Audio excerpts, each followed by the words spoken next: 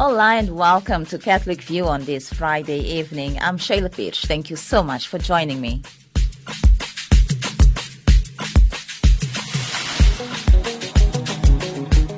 Coming up in today's feature program, we'll take a look at DRC Congo as church leaders vow to fight on.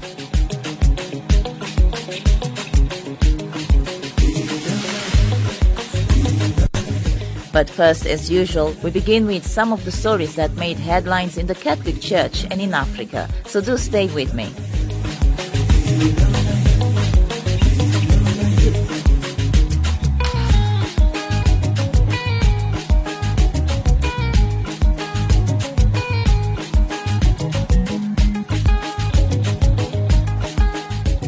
Hi, I'm Archbishop Peter Wells, Apostolic Nuncio. Thank you for listening to Radio Veritas, the good news for a change. And in your headlines this Friday evening, preparations for World Day of Families in full swing. International Santa Marta Conference on Human Trafficking ends with papal audience. And South Sudanese bishop receives prestigious Peace Award. Good evening once again, I'm Sheila Pires. Preparations for the World Meeting of Families taking place in Dublin, Ireland in August are in full swing, and that's according to Media and Communications Manager for the event, Brenda Drum. She spoke to Vatican News this week. There's loads happening, and we just marked the 200-day countdown to the World Meeting of Families last week. We were talking about the World Meeting of Families in terms of next year, and we're all getting used here in the World Meeting of Families office now to saying it's happening this year, and it's now the months have changed into days, and very soon we'll be changing the countdown into weeks as well. We have a huge amount of different initiatives. We are talking in parishes now. A lot of parishes are using Lent to focus in on family and to talk about what family means to us today. We gave out over 750,000 of our beautiful icon cards over Christmas and on the Feast of the Holy Family.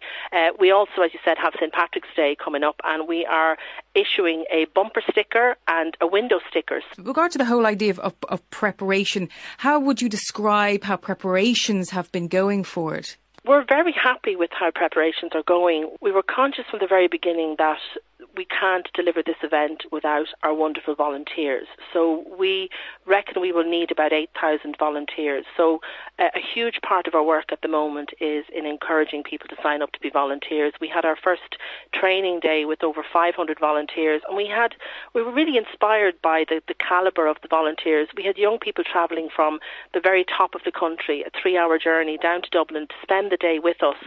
So we're really being supported by people around Ireland and people around the world. We're at the stage where we have bookings from over 58 countries for the World Meeting of Families.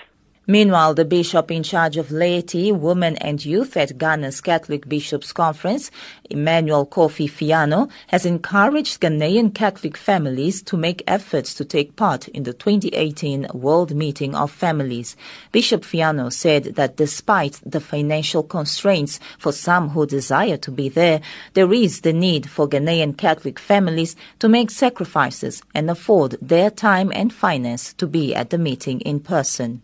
Church leaders and heads of police departments from over 30 countries are in Rome to attend the International Santa Marta Conference on Human Trafficking. The meeting, which ended today with a papal audience, looked at ways to combat modern-day slavery. Prior to start of the meeting, English Cardinal Vincent Nichols of Westminster spoke to Vatican News about his concerns and achievements of the International Santa Marta Group over the past 5 years. Awareness has spread. There's still a long way to go, and we've just heard this morning of the work of awareness raising across Southern Africa. So now we're talking more about actions, and we're talking much more about the ways in which effective action and effective partnership is being achieved. So in a sense, to begin with, we were building trust on promises of what we would do. Now I think we're at the point of building trust on seeing the effectiveness of each other's actions. South Sudanese Bishop Paride Taban, a retired Bishop of Torit, has been given the Freedom of Worship Award, one of the 4 Freedoms Awards presented every other year by the Roosevelt Foundation in Middelburg, Netherlands. Colin York has more. The award recognizes the Peace Village he founded as the visible embodiment of his peacemaking efforts. The foundation said the award was made to Bishop Taban for his lifelong and selfless dedication to the cause of bringing freedom and peace to the people of South Sudan.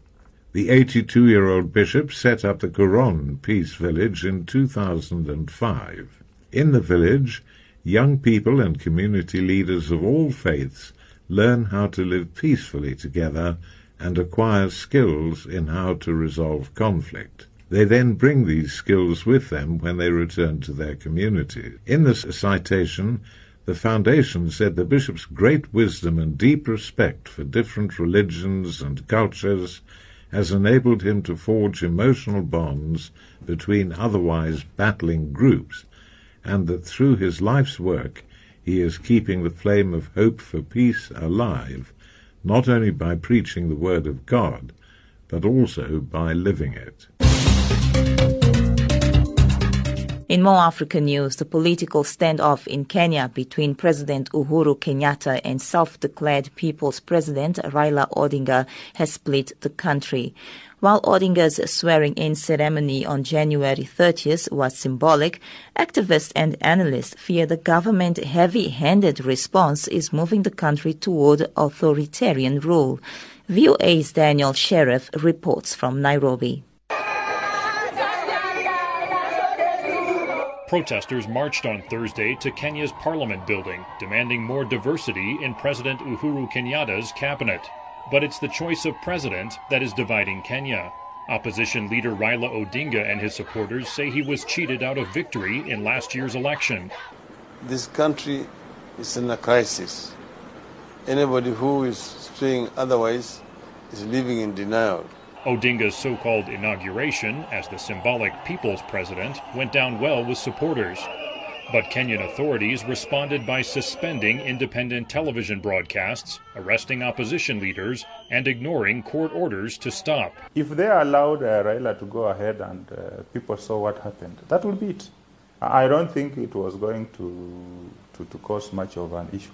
But you see, they want to show you who is the boss. Kenya's Chief Justice issued a rare statement warning that the government's actions were against the Constitution and threatening the rule of law. I think what has been going on is taking us back to 1982, when we had a one-party state, where people used to be picked, opposition used to be oppressed, and I think the state of the nation right now is not very encouraging. But government supporters are skeptical of the opposition. I don't think the government is doing any wrong. We are in a situation where people don't value the government, and they also disrespect it. Odinga is calling for fresh elections to resolve the standoff. I don't think there's going to be a winner. At the end of the day, it is the Kenyan people are going to be the biggest losers if this kind of face-off does not come to us. Andati says tribal undertones leave little room for a compromise that could unite Kenyans. As long as Raila is still on the other side, you will have the Kikuyus and Kalejins will stick on the other side. So it amounts to a zero-sum game, you know. Kenyans are watching to see who will make the next move. And finally, Bollywood is highlighting the issue of menstrual hygiene in a new comedy drama that aims to break taboos around sanitary pads. Speaking ahead of the film's opening in theaters worldwide this Friday, film producer Twinkle Khanna said she adapted the film from a short story she had written, The Sanitary Man of Sacred Land.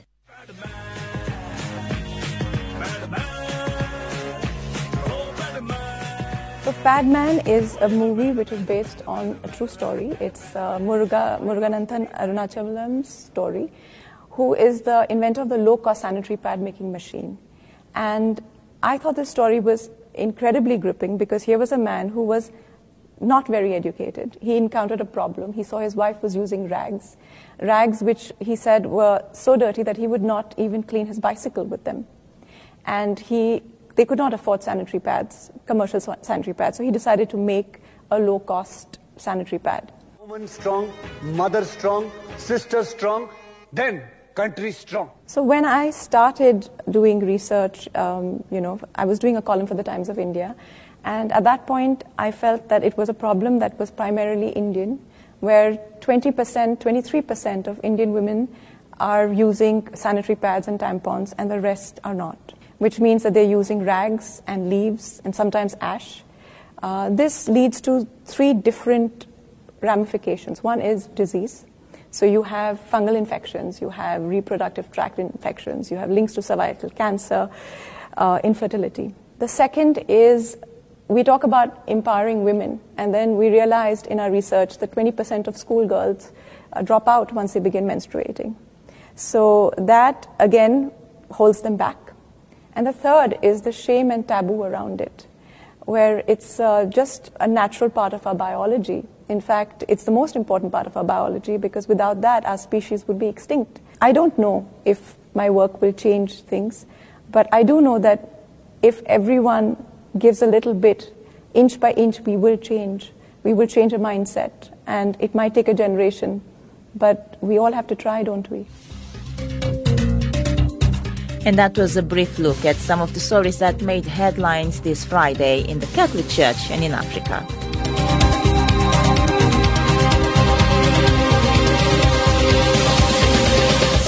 Thank you once again for joining me this Friday evening. I'm Sheila Birch, and you are listening to Catholic View.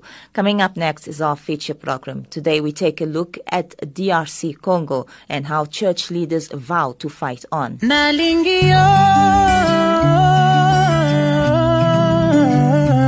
Congo. A series of demonstrations calling for Kabila to step down have been brutally suppressed in recent weeks. Security forces killed 7 people during protests on 31st December and 6 people while dispersing an anti-Kabila protest on January 21st. The protests have been led by the Catholic Church. Last month, Cardinal Laurent Mosengo, the most senior church official in the DRC, described the country as an open prison. The political instability and an escalation of inter-ethnic conflict have raised fears of Congo sliding back into wars like those of the 1990s, when millions died, mostly from hunger and disease. Joseph Kabila, the president of the Democratic Republic of the Congo, whose refusal to step down at the end of his mandate in 2016, will not stand in elections due to be held this year. And that's according to Lambert Mende, the Minister of Communications of the DRC, who spoke in an interview with Al Jazeera. In that same interview, the DRC communication minister claimed that his country was a true democratic country and that the reported numbers of those killed is a lie. In December 2016, 62 people killed. No. In August 2017, 27 people killed. That's 89. That's not on the 7 in December. Without names. That's 96. That's not on the 6 in January. They can write fake reports. It's fake news. They have been confrontation between terrorist elements. You call them terrorists. And our soldiers. No one agrees with you. No. In Kananga. No one agrees with you. Not in Kinshasa. How many people have been killed? Demonstration. Nobody were killed during the demonstration. The minister also stated that the West is cutting ties with the DRC because of the country's relationship with China. Some Western countries are unhappy because we are giving now partnership with Western countries China. Are unhappy. Some partners like Belgium. Okay. What about the respected head of the Catholic Church in your country, who has compared life in Congo to living in an open prison? We have no problem with the Catholic Church in Congo. Let me tell you. They have a problem with you, it looks like. We have problem with some prominent clergymen who are acting as politicians. How about the head of the Catholic Church? No, the Catholic Church does not have a head. This is what he says. How can you kill? Any diocese have its own authority. How can you kill men, women, children, youths, and old people all chanting religious songs? This is what he says. Are we now living in an open prison? I'm sorry. Are we now living in an open prison? Nobody were killed during demonstration. Cardinal Laurent Mosengo says, are we now living in an open prison? It's a very simple question. It is the clergyman who is acting as a politician who said so, but not the Catholic Church. Okay, so and he was disowned by many other bishops. Okay. Under the Catholic Church. So you just dismissed the bishop as well? Him, we dismiss him. Why? Because he doesn't like your business relationship with China? He's a politician. Okay. Leaders of the Catholic Church in the Democratic Republic of Congo have vowed to continue fighting. The church has organized many protests, and Congolese living in the diaspora have also added their voices. Here in South Africa, the Congolese community will be having another anti-Kabila march on the 15th of February. Chancellor of the Johannesburg Archdiocese, Father Jean-Marie Diro, spoke to me about the upcoming march. Yes, dear Sheila, it's another march to push Kabila to respect the Constitution and to organize the elections at a time as required by the Constitution. I will say, yes, Sheila, it's another anti-Kabila march that the Congolese community or the Francophone community of Johannesburg, Pretoria and the surroundings are organizing this coming 15th of February. The details of this march on the 15th of February, the location first of the march will be Yeoville.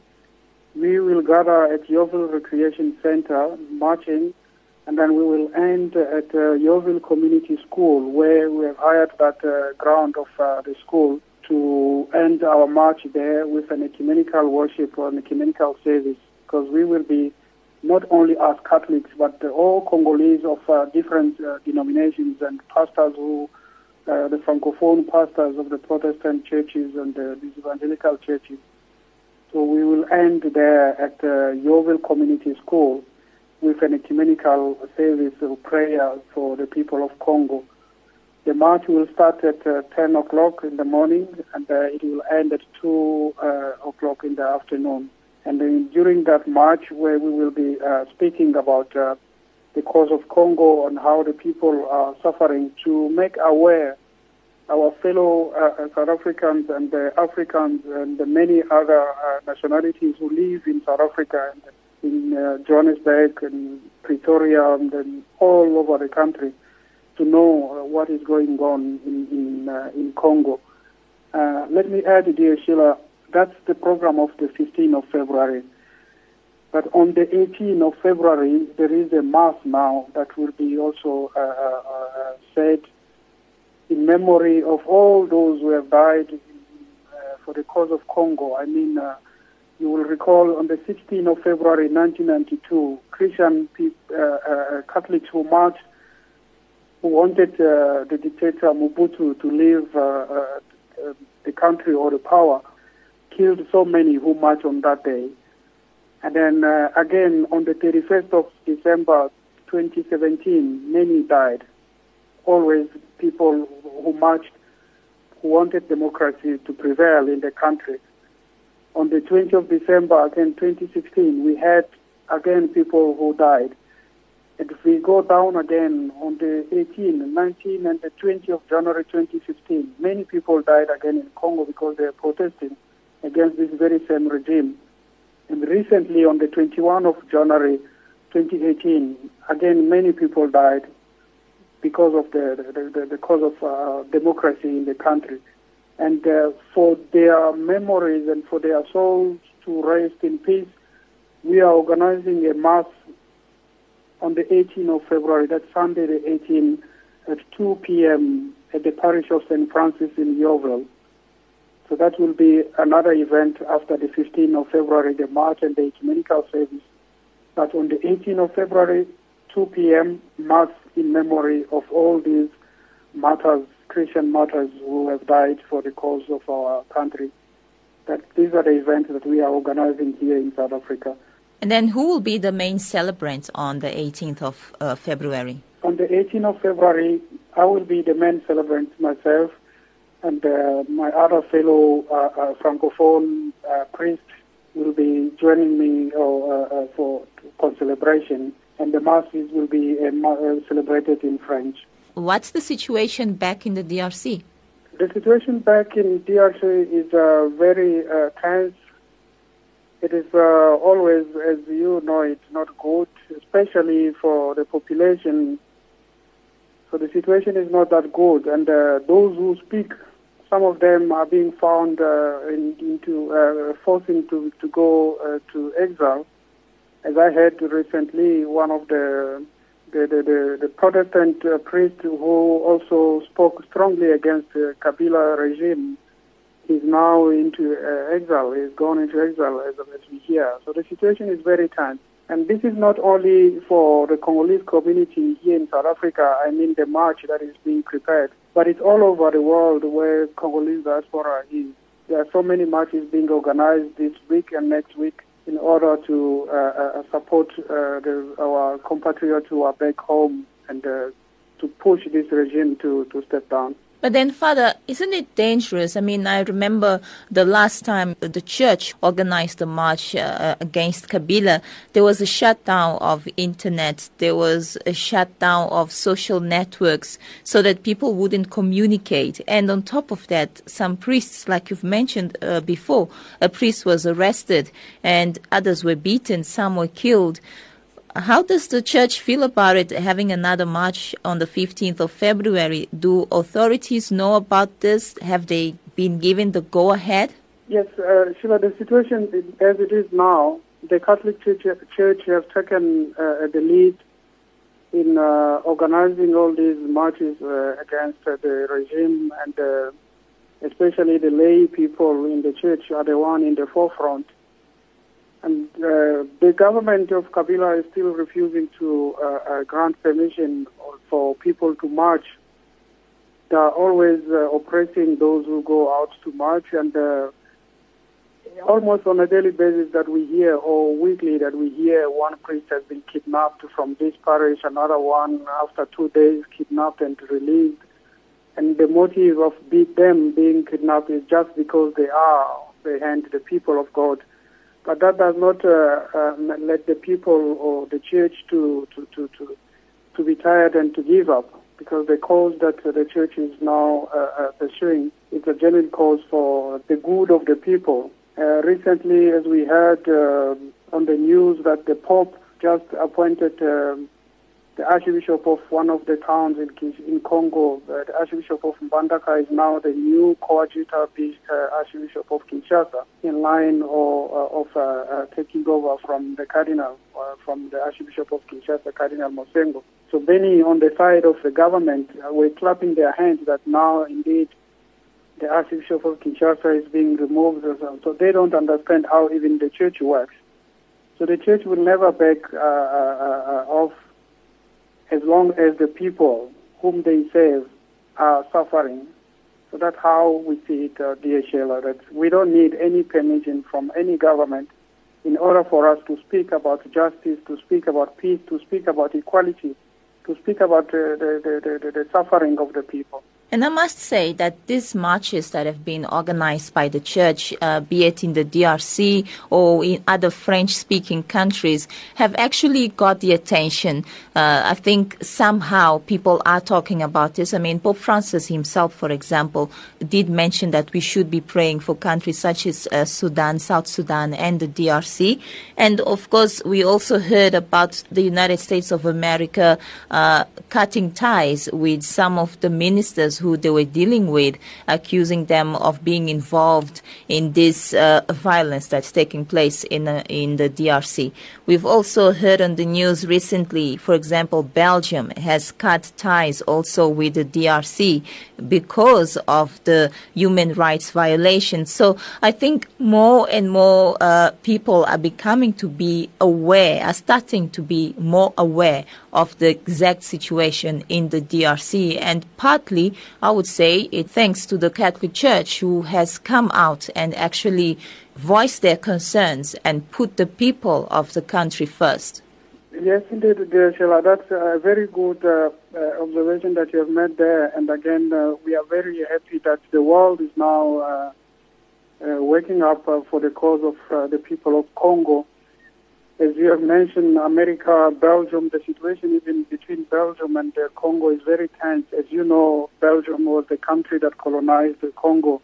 The government of Belgium have done so many things recently, but also in replication, the government of Congo had to close the consulate of Congo that is in Belgium, in the city of Anvers, They have to close even the visa facilitation center of the European Union that was based in Kinshasa.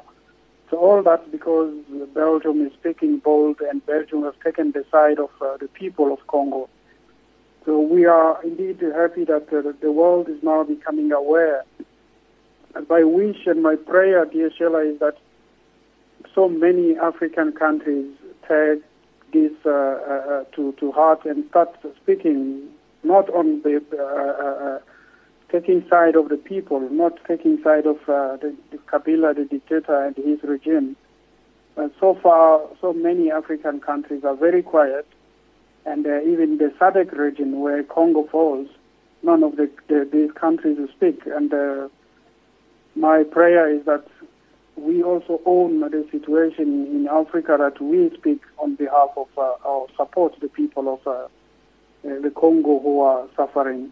All right. Father Jean-Marie, thank you so much for your time and for all the updates. I don't know if there's anything else you'd like to add. Just wanted to add that we will be in prayer with our Pope, the Holy Father, Francis, who called for this day of prayer on the 23rd of February, that the day be a day of prayer and fasting for the cause of Congo and South Sudan. And indeed, on that day, we call all our fellow brothers and sisters, Catholics and non-Catholics, to join the Holy Father for that day of prayer. Thank you very much, dear Sheila. May God bless you and bless Radio Veritas for the work that you are doing to pass the message to everybody to know what is going on in the country and in the continent. Nalingio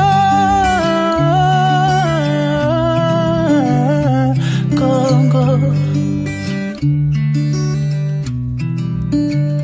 Panyokolio Boca na piso. Ils veulent te détruire et puis s'enfuir, mais ta joie de vivre va tout reconstruire. La ligne à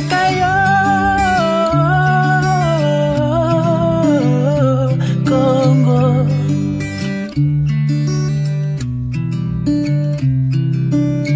Soki ozalaka mutu nani alinga kikoleka yo na makasi. Lelo na mokili mobimba batu bakomona yo elembo ya pasi. Nzambe, Nzambe, tokocha elikia na biso paina yo. Akela yo na kimya, wala nini lelo, tutoni nanzala. Nalingi yo, Congo, Panyokoli yo, Boka na piso. And that brings me up to time. This has been your Friday's edition of Catholic View, a program produced and presented by Sheila Pirsch for Radio Veritas. Thank you so much for listening. I'll be back again on Tuesday at the same time. Until then, do have a blessed weekend. I'm Sheila Pirsch.